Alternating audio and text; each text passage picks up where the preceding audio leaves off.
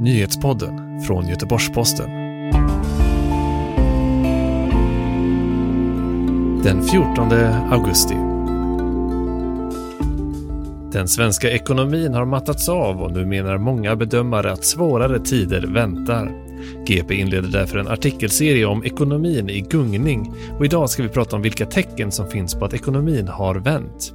Mer om det strax, men först 3 av dagens viktigaste nyheter.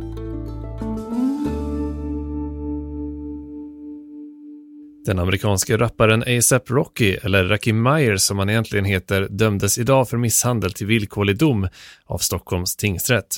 Även de andra 2 personerna i hans sällskap som åtalades för misshandel av en 18-årig man i Stockholm i slutet av juni döms till villkorlig dom. Eftersom de suttit häktade i över en månad så utdöms inga böter.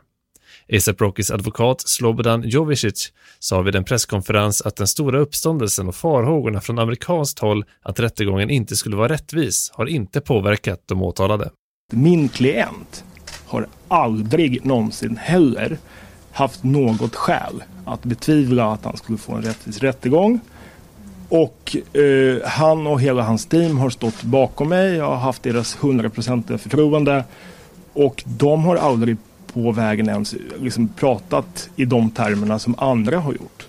Utan internt så har vi varit helt trygga i det som har varit. Ljudklippet kom från TT. En svensk man i 20-årsåldern har gripits misstänkt för att ligga bakom explosionen vid den danska skattemyndighetens kontor i Köpenhamn den 6 augusti. Han greps i Malmö och kommer att överföras till Danmark enligt dansk polis. Ytterligare en svensk man i samma ålder som misstänks ha deltagit i sprängdådet har efterlysts internationellt. Regeringen tänker be polisen att skärpa arbetet mot narkotika och vill också se över tystnadsplikten i postlagen som hindrar postanställda från att kontrollera och stoppa narkotika som skickas med post. Det var beskeden som gavs av inrikesminister Mikael Damberg och socialminister Lena Hallengren på en presskonferens idag. Klart är att den restriktiva synen på narkotika står fast och det finns inga planer på att liberalisera synen på till exempel cannabis.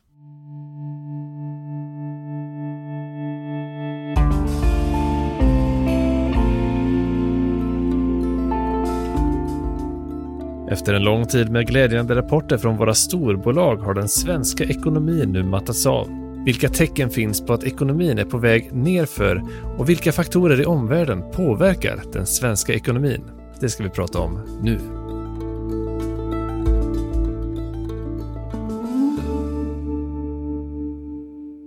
Allt tyder på att Sveriges ekonomi nu är på väg in i en avmattningsfas. Så uttrycker sig Konjunkturinstitutet i sin senaste snabbuppdatering av konjunkturläget i Sverige. Robin Rasper är ekonomireporter på Göteborgs-Posten. Vi går från tider av mycket god ekonomisk utveckling men ser nu alltså hur ekonomin sakta men säkert bromsar in. Vad finns det för tecken på det här att ekonomin är på väg att vända? Frågan är om vi inte redan har vänt. Vi har pratat om att toppen i ekonomin i högkonjunkturen har varit nådd i snart ett års tid. Nu pratar vi snarare om att vi är inne i en avmattningsfas. Magdalena Andersson kallar det som att vi är på väg in i en avmattningsfas. Vad som är säkert är att det ser svagare ut nu än vad det gjorde för några år sedan.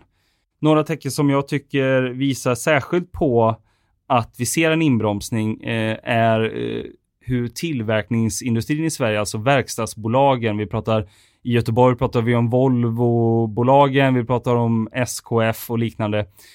Där ser man hur efterfrågan i omvärlden på de här produkterna har minskat ganska kraftigt. Särskilt under sommaren, vilket Konjunkturinstitutet också noterade i sin senaste uppdatering.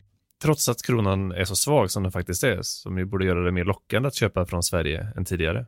Ja, den svaga kronan har ju varit en fantastisk motor för våra verkstadsbolag och de gör ju fortfarande jättestora vinster. Det går bra för dem. Men det de ser nu, om man tittar på AB Volvos senaste kvartalsrapport som kom i juli, så ser man ju hur de här framåtblickande indikatorerna, orderingången alltså, vilket också skulle kunna ses som den efterfrågan på produkterna framåt, hur den viker ned. Någonstans har vi slått i taket. Efterfrågan kan inte bli större. Och den här avmattningen som vi är inne i idag, hur påverkar den arbetsmarknaden? Nej, men nu ser vi faktiskt att sysselsättningen har fått sin törn av det ekonomiska läget i Sverige. Frågan är vad som är hönan och ägget. Men sysselsättningen har på senare tid, efter flera års uppgång, börjat plana ut. Senaste uppdateringen vi fick kring sysselsättningen pekar på att de här siffrorna inte längre ökar utan har avstannat. Nu senast fick vi statistik från Arbetsförmedlingen som säger att arbetslösheten i Västra Götaland för första gången på 6 år faktiskt ökar igen. Så visst kan man prata om avmattningen i form av att det påverkar arbetsmarknaden. Men hur påverkas vi av yttre omständigheter, alltså vad som händer i världen? Ja, för det ska man inte glömma då att vi går från en tid av guld och gröna skogar till att se en viss avmattning. Någon lågkonjunktur vill inte Magdalena Andersson se på horisonten framöver. Och inte heller andra nationalekonomer. Så att vi går från ett gott utgångsläge. Det som skulle kunna ställa till det för svensk ekonomi på riktigt ligger liksom inte riktigt på svenska politikers bord just nu eller hos företagen. Utan det är snarare yttre omständigheter som kan rucka om det totalt. Och det första jag kommer att tänka på är situationen med Brexit. Allt fler bedömare ser ju det nu som sannolikt att vi går mot en hård Brexit. En tuff skilsmässa med EU. Och det kommer förstås vara tufft för vårt land som har Storbritannien som en av sina absolut viktigaste exportmarknader. När du intervjuade finansminister Magdalena Andersson så sa ju hon också att små och mellanstora företag som handlar med Storbritannien, de borde börja läsa på redan nu om vad som kommer gälla vid en eventuell hård Brexit. Absolut, det är en uppmaning från Magdalena Andersson att det finns en oro för att bolag, och då inte inräknar kanske de absolut största bolagen, men små och mellanstora bolag behöver ta till sig vad en hård Brexit faktiskt skulle innebära för handeln med Storbritannien. Om Storbritannien lämnar EU helt utan ett avtal så kommer till exempel tullhandlingar att krävas från dag 1. Och tull ska betalas för varor vid import om de är tullpliktiga. Det kommer en massa nya regler och krav på bolag, speciellt då bolag som har Storbritannien som marknad men som inte exporterar till länder utanför EU. Så det gäller att ha koll på de här som inte fastnar i kedjan. Man vill ju göra det så smidigt som möjligt för alla inblandade i ett väldigt osäkert läge. Om man då är sen på bollen, ja då kan ju det kosta verksamheten. Vilka andra händelser i världen kan tänkas påverka oss? Ja, alltså Brexit är ju den som vi har närmast oss och som om den skulle skapa en finansiell oro kommer att påverka hela europeiska ekonomin. Den har vi nära oss, men vi har ju också ett pågående och till viss del eskalerande handelskrig mellan USA och Kina som nog många känner till. Situationen mellan Donald Trump och Xi Jinping har väl varit bättre kan man väl säga. Och på senare tid har det förvärrats. Marknaden har reagerat kraftigt negativt på det. Hot om ytterligare stora importtullar från USA riktade mot Kina. Och hot om vedergällning från Kina mot USA.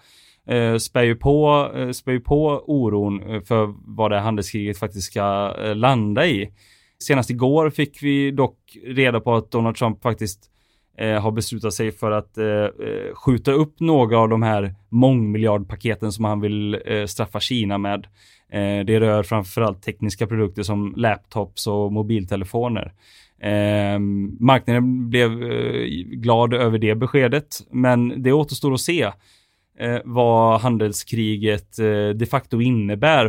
För hittills har det ju främst kommit att påverka Kina och USA.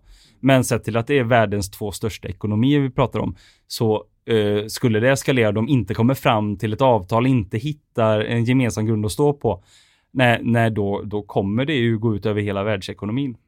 Och sen har vi situationen i Mellanöstern. Ja, situationen i Mellanöstern är absolut problematisk. inte minst kopplat till relationerna mellan USA och Iran som är klart kyliga i och med att man lämnat kärnenergiavtalet och USAs införda sanktioner mot landet.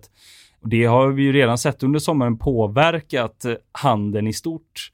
Vi har haft geopolitiska konflikter i det att stora tankers har blivit stoppade i såväl Medelhavet som nere vid Hormuzsundet söder om Iran. Och det är väl inte orimligt att gissa att viktiga tunga fraktleder för även svenska bolag påverkas om situationen mellan Iran och omvärlden och Mellanöstern i stort förvärras. Nu när vi är i den här avmattningen då, vad kan regeringen göra för att möta den? Finns det några politiska instrument att ta till? Ja, det är ju det som är politik. För regeringens del handlar det ju, när det kommer till ekonomi, så handlar det om ren finanspolitik, alltså reformer och skattepolitik mer eller mindre. Vad regeringen vill göra får vi nog faktiskt vänta med lite grann. För det är först nästa vecka som Magdalena Andersson och regeringen sammanträder i Harpsund, och det är då de kommer lägga fram dels sin syn på det ekonomiska läget och vad som sker framåt, men också vilka reformer som regeringen är beredd att ta till för att hantera en avmattning i ekonomin exempelvis. Finns det resurser för reformer? Enligt Konjunkturinstitutet så är reformutrymmet framöver 0. Men med det sagt, de räknar med att regeringen kommer vid Harpsund och framåt gå vidare med ett reformpaket om 20 miljarder kronor. Då skulle de vara ofinansierade i budgeten så att säga. Om det nu skulle bli så att planeterna står i linje så att säga, fast på fel sätt, och Sverige står inför en riktigt svår lågkonjunktur, borde man vara orolig inför Sveriges läge, eller står vi hyfsat stadigt ändå? Om Sverige går in i en djup lågkonjunktur så har man i alla fall sett till statsskulden som man under flera år har valt att betala av på väldigt mycket, så har ju Sverige väldigt goda förutsättningar att åtminstone från omvärlden kunna låna pengar till låga räntor. Så på så sätt så har man förutsättningar. Frågan är om det finns ett behov att gå så långt. Vi pratar om ett värsta scenario eller ett svårt scenario. Tack så mycket Robin för att du kom in och berättade om det här. Tack. Du har lyssnat på Nyhetspodden som sammanställdes 15:30. Jag heter Andreas Granat och vi hörs igen imorgon.